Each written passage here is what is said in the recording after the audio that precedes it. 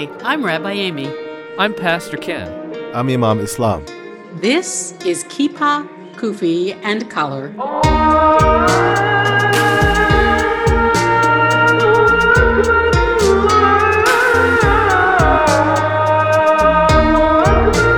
Our guest today is Kiah Morris, former Vermont State Representative and the current Movement and Politics Director for Rights and Democracy. So first of all, I did want to say, how about my new microphone? Very cool. Very cool. I traded in my tin can and string for a real microphone, so I'm pretty excited about that. I'm really happy for you. And so it's good to. So this time, we last week we were pretty serious. We talked about a lot of shame. I think was our conversation last week, and so this week we get to talk about being happy, but particularly being happy when others are happy. And so I guess a great question to start might be, is there a time you can remember when somebody else's happiness absolutely delighted you? Like just, you felt so happy for somebody else. You know, the funny thing that there's so many times I could think of, but I just had a flashback to when my daughter was graduating from preschool. And they put them in little caps and gowns and, paraded them in one at a time. And I was overcome with the need to just cry. Yeah. Yeah. So sometimes it gets very close. Yeah. Even the smallest thing. I was at a wedding a couple of weeks ago, and just seeing the love that surrounded this couple, and seeing their love for each other. And I know, that's what weddings are supposed to be, but it felt very pure and very hopeful and just delight for these two people. Like it just filled me. It was like I was sharing in their joy in a really visceral way. Yeah. That's an intimate kind of happiness where there's like a soul connection between all the people who are standing there together. Yeah. Yeah. That's different than a fleeting happiness. Although happiness in and of itself is typically not a long-lasting emotion, different from joy, which is something that lasts. But these moments of real connection are deep. So what's the difference between happiness and joy? Just curious. Funny you should ask, because I was just talking about that on my Rosh Hashanah sermon. Happiness is an emotion of the moment in an experience when either we individually have this great moment that fills us with happiness, or we experience it through somebody else's happiness. So we share in their happiness, as you were just describing at the wedding. Joy is when you feel a sense of deep satisfaction that lasts, that you carry with you. Does that jive with what you think of Islam? I was always thinking it was the other way around. I don't know, for some reason. Maybe it's just a language barrier. Yeah. I don't know, maybe it could be. It just could be what you're saying. I was just typically the other way around. It's like joy is this and happiness the other one. But it could be. It could be. I think used simultaneously. Yeah. Mean the same thing. Because I think of joy the same way, Amy, you think of joy, but. Yeah. But even though I opened it with happiness as a moment sort of thing, I've also, and I forget the name of the author, it's going to drive me crazy, but a guy wrote a book, Happiness. I think it's a brilliant book, and he argues that happiness is a skill. Yeah, I would agree with that. But it has to stem from joy. That's right. Like you I would agree with that too. Base of joy, and then you can choose to live a happy life in that. And from that comes joy. Yeah, or maybe it's the other. They're connected for sure. Connected. Yes, they are so connected. I want to say that I hadn't thought about the distinction between these two feelings or types of human experience until I was reading David Brooks' new book, The Second Mountain, and the whole book is about going beyond happiness to joy. So I looked up the dictionary definition, and lo and behold, there it was right in front of me, the distinction between joy and happiness. And I think that the problem is that in regular common speech, we don't make a distinction. Right. So who would have thought about that? And does it really matter? What really matters is that we find it, whatever it is. Right. And we find it through our connection with each other. Whether it's happiness or it's joy, that's what matters. So if rejoicing with one another brings us such joy, what keeps us from doing that all the time? Like, what gets in the way of us rejoicing when good things happen to other people? Well, different things could actually keep this away from us, like other stressful things, if they overcome your way of thinking, and then probably there will be a barrier between you and rejoice with other people. And a religious point of view, that if you always have to look at the positive sides or positive things in your life than the negative things. And in this case, you will get to rejoice more with others. But if you're always, focusing on the negative, then this could be a barrier towards what you just said. If you're thinking all the time about things that that are making you upset, or things that troubling, I think that will have a negative impact on you rejoicing with other people, or will actually be a barrier on your pursuit of happiness. I love what you said about stressful things overcoming your way of thinking. That's an interesting use of words. That's like self-entrapment. It's like you yourself have become trapped inside of yourself. You can't get beyond your own negative feeling. And some people like this. I mean, some people, unfortunately, well, it depends. Everyone can come to this, can think this way at some point of life. But some people think like this all the time. Some people, as the famous quote, some people always look at the empty, right? The half cup or whatever that is. Yeah.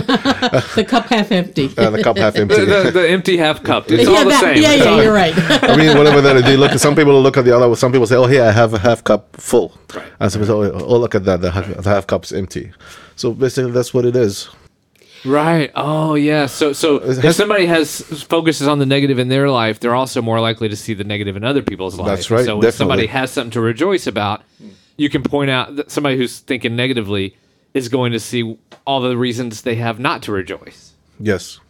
So let's say this is a complicated situation. It's one that I've actually kind of been in. Let's say that you have a member. Okay, so Islam and Amy, y'all both, you have a member of your youth who's in basketball, and you have a member of your youth who's in basketball, and y'all go to their game, and you see that you're at the same gym, except they play for different teams, and it's a tightly contested game. And at the end of the game, Islam, your student sinks the game-winning shot, and that side is just deliriously delighted. The other side is heartbroken, crying, just rip their hearts out, sad, right? Because we get that way. I mean, we were trying our best, and there's nothing wrong with any of that. Do you rejoice with the one who made the bucket? Like, how do you respond to that emotionally? Well, I have to ask you a question before that. Where are we seated? Next to each other or far away? Very good. Well, the reason why I'm asking this question, because I just, the moment you was describing this scene, is like in my mind, when I was born in Egypt, the rival teams, their fans are separated. Right. Unlike here, so you can just cheer. You can do whatever. If you're sitting accidentally in the opposite team, help me, you mean not go. I mean that's back where I came from. But here, I think football, aren't we? Football, Egypt, that's soccer. Yeah. What do you call it? Soccer. Yeah. So if you accidentally went onto the wrong gate, that's not a good thing. And then you have to keep your mouth shut. Right. But I'm saying this: if I'm of course this is the team I'm supporting, I'll be happy. I may show a hand gesture. I mean, I go like this. But in the meantime, I try to comfort my friend. Tell them this is sport. Someone has to win and someone has to lose. You did a good job. It's a great game. You have some word of encouragement also. Right. Okay. Yeah, I think the encouragement is important, and there's a point at which, you can feel sad that your team lost, and then get over it. Yeah, it's just a game. I had I coached. I was thinking about this because I coached a basketball team a long time ago, an 8th grade team, and they were really good, and they played another team that was really good, and I made a bad coaching decision at one point, but we ended up. It was kind of the big game of the season. And we ended up losing on a last-second shot made by the other team's best player. Wow. And my girls were just heartbroken. They were devastated.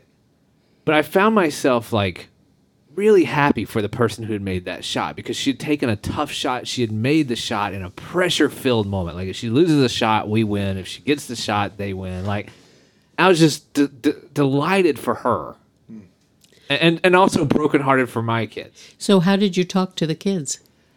I encouraged them, but I didn't try to tell them it's no big deal. Like, to them in the moment, it was a big deal. And tomorrow it won't be a big deal. There'll be something else. But so I didn't want to dismiss what they were feeling, because they should feel they worked really hard and they came up short, and they were sad about that, and that's okay. So I tried to tell them, things that I hoped would last longer than the disappointment. Yeah. About how well I thought they played. Yeah. And then I made a point to go to that young woman who had made that shot and just tell her I thought it was a fantastic shot and I was really happy for her. And you modeled that for your teammate. I hope so. I don't think they really were interested. No, but I bet that they remember that, and maybe ultimately it'll mean what it should mean to them. That's what you do. That's what we do for each other. Yeah. You gave them a gift. I hope so. It surprised me. It wasn't like I was trying to be a good person. Like, that was just one of those moments where goodness showed up in my life in a way that was completely unexpected. See, I think just being present, which really means you've opened up your heart to another person, is fulfilling. And so if it's true and honest, then it doesn't sap you of your energy. It doesn't sap you of your own personal joy. It is a source of joy, because that's where real human connection happens.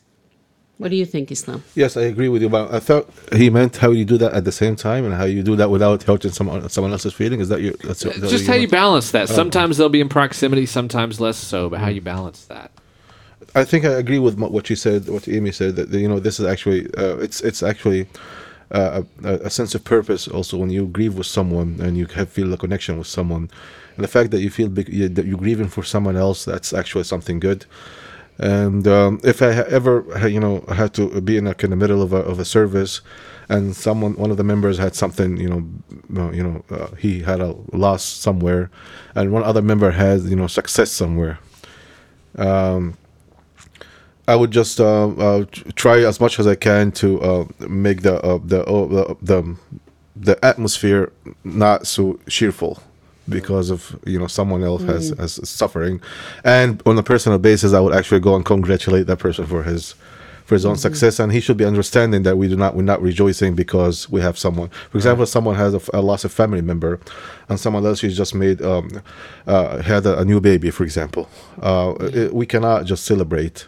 We cannot have any occasion of celebration, because we have to respect someone else's feeling. Mm-hmm. I think the challenge is that if that happens at the same time, how you balance that, without hurt someone else's feeling. Right. We have in our Friday night Shabbat service, we have some opening recitation of some psalms, and then when those psalms, which are happy. When that part of the service comes to its close, that's when those who are in mourning, which is the first week of mourning, come into the service, and they're acknowledged with words of sympathy. So there was happiness, and now there's the mournfulness, and now everybody comes together. Oh, that's really good. Yeah, I can remember a prophetic quote saying that the believer is always, everything is good for him. If something good happened to him, he's grateful to God, and that's good for him. If something evil happens to him, he's patient, and that's good for him. So all the time, everything is good for him. That's great. That's great. So I'm going to not be praying for patience. Thank you.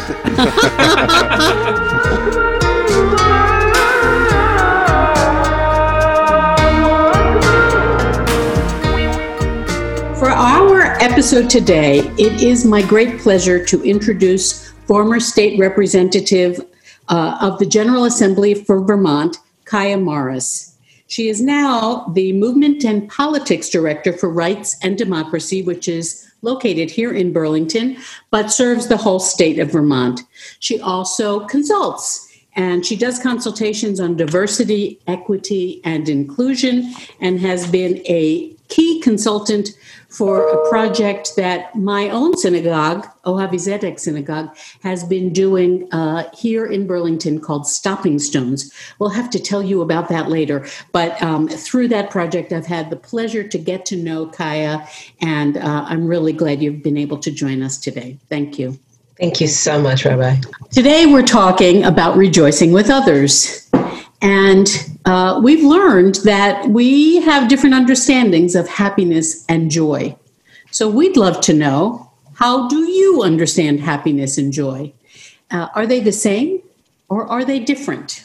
And whatever else you want to say about what that feels to you. So for me personally, happiness, I understand that it's a state of being, and it's something that's conditional for each individual. What brings individuals happiness and what brings them moments of joy? Happiness is a generalized state of being, whereas joy is something that you can sort of punctuate in a moment. It's something that amplifies the general sentiment and the spirit of what happiness is really embodied in. And so for me, happiness is an ability to live with the freedom of space to see and be present in the things that are nurturing and giving for our souls. There's so much that we experience in life, whether it be a crushing workaday, day-to-day schedule with multiple demands that pull you in many different directions. It could be the pains and the stresses of poverty. It could be the challenges that we might have with our physical health, be it a pandemic or a personal disability, some of which might even be invisible to the average person. There's so much, seeing what's happening in our political sphere. The world really gives us a whole lot of stimulus that tells us whether or not we are safe, we are cared for, and whether or not our personhood in and of itself is considered to be precious.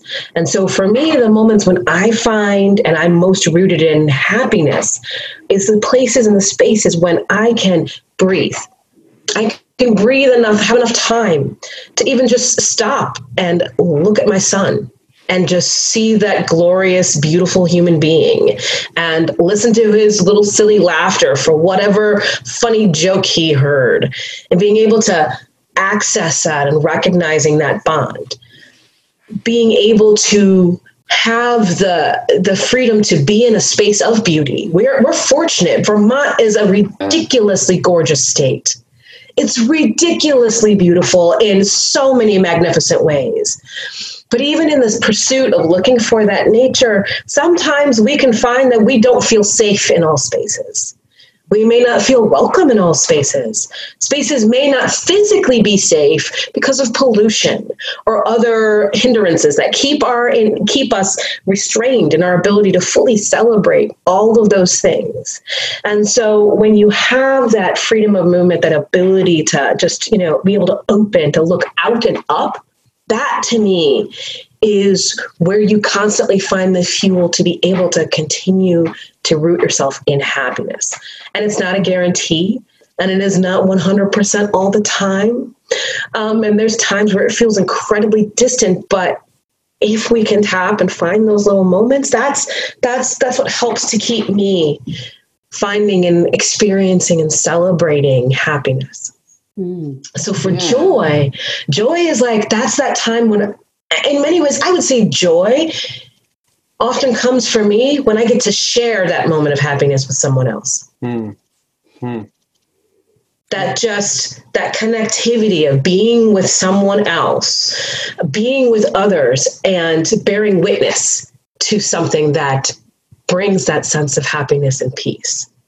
Yeah. Beautiful. So I love what you said about seeing and experiencing that which nourishes us, I think is what you said. And that feels like a choice being made there to choose to see and experience, which is really neat. I was just wondering, is there somebody in your life that helped you learn to make that choice, that helped you learn to see and experience the things that give you nourishment? I appreciate that. And And I actually appreciate the opportunity to clarify that, because you see that phrase on bumper sticker, choose happiness. There are an enormous amount of assumptions that go with that, of a person's ability to choose happiness. That is not to say that one cannot have trials and tribulations and find happiness and sit in a space of happiness. But it also recognizes that that individual has something different going on than perhaps even the person sitting directly next to them. Do you know what I'm saying? So for me, happiness is something that, while there is a choice involved, there's also, again, I speak of the space and time to be able to sit with that. And that isn't always accessible. It is, that in itself isn't always accessible to individuals. I can't always, if I'm feeling crushed by the world's news in that moment, I can look over at my beautiful son and recognize that he's beautiful and see that love coming from him. But my heart may not be feeling the levity that we want to hold when we say the word happiness. So happiness, sometimes you can't, and sometimes you can't. This is when we get into thinking about things like depression and anxiety and PTSD and so many other afflictions of the mind and the body and the spirit that keep us from being able to stay in a homeostasis. But again, that's also not part of the human experience. I don't know of any doctrine that speaks of like that perfect utopia where you're just there all the time. Like that's not something we always have to learn and negotiate, right? Yeah. So you'd asked if there was someone that helped me think about that. And it's always been a process over time. I had the fortune of having one of my college professors, Edward Diener, who's a worldwide specialist on happiness. That's his area of focus. And I remember talking to him and we were sort of sharing life stories, just a one-on-one, sharing life stories. And I talked about a relationship that was really deeply strained and it was just so hard and so painful. And it's like, there are some bridges that you can't rebuild.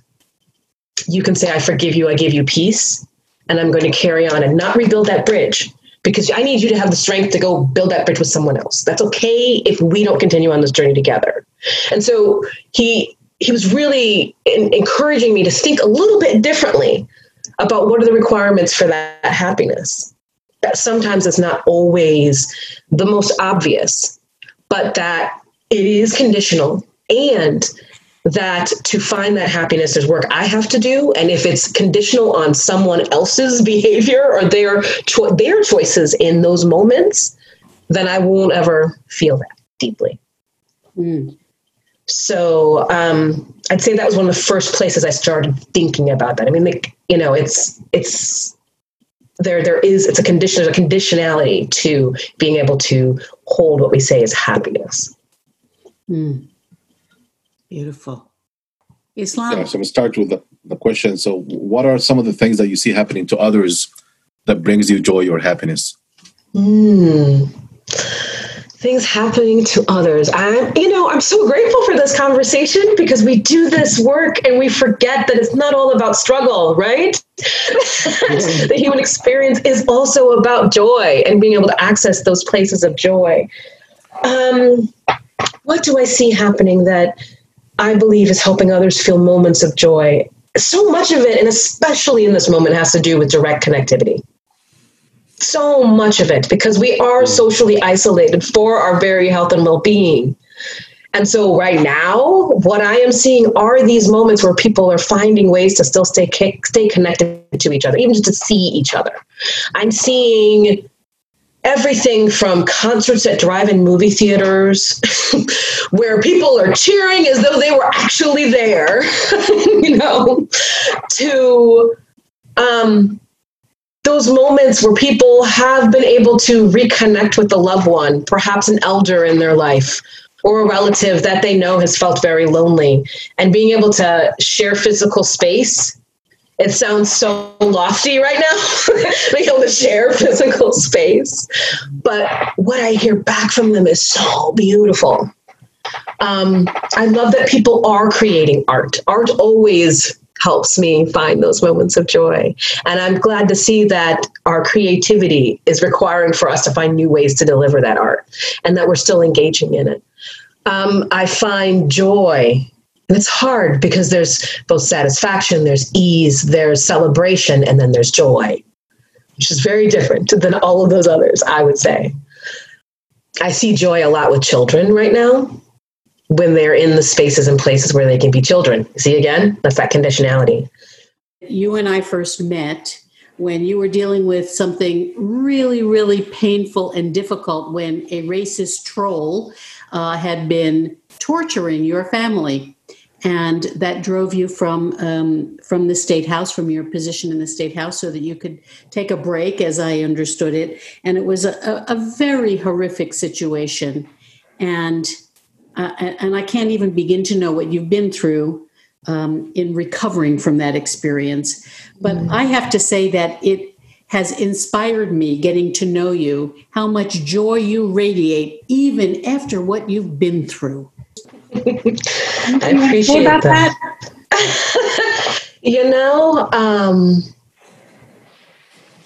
I'm glad that you're able to see those moments, and I'm glad that I'm able to have those moments. And they're not always. There are many, many days, many spaces and places where I feel that heaviness.